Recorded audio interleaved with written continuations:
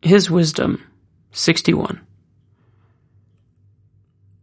We frequently find the expression, Rebbe, I reversed myself, in the Talmud when a sage reverses his opinion.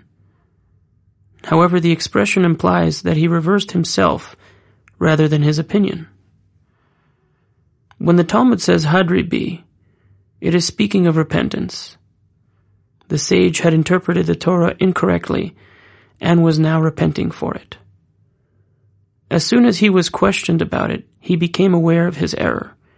He knew that it caused a blemish in the Torah for which he must repent. Sometimes a person may have a potential for repentance, but it is not brought out into actuality. He may then try to perceive something above his level, and this will lead him to make repentance actual. Thus the Talmud says, Rebbe, literally, I reversed in me.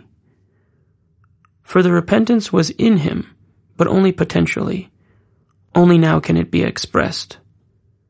He reached above his ability, thus causing him to make this mistake.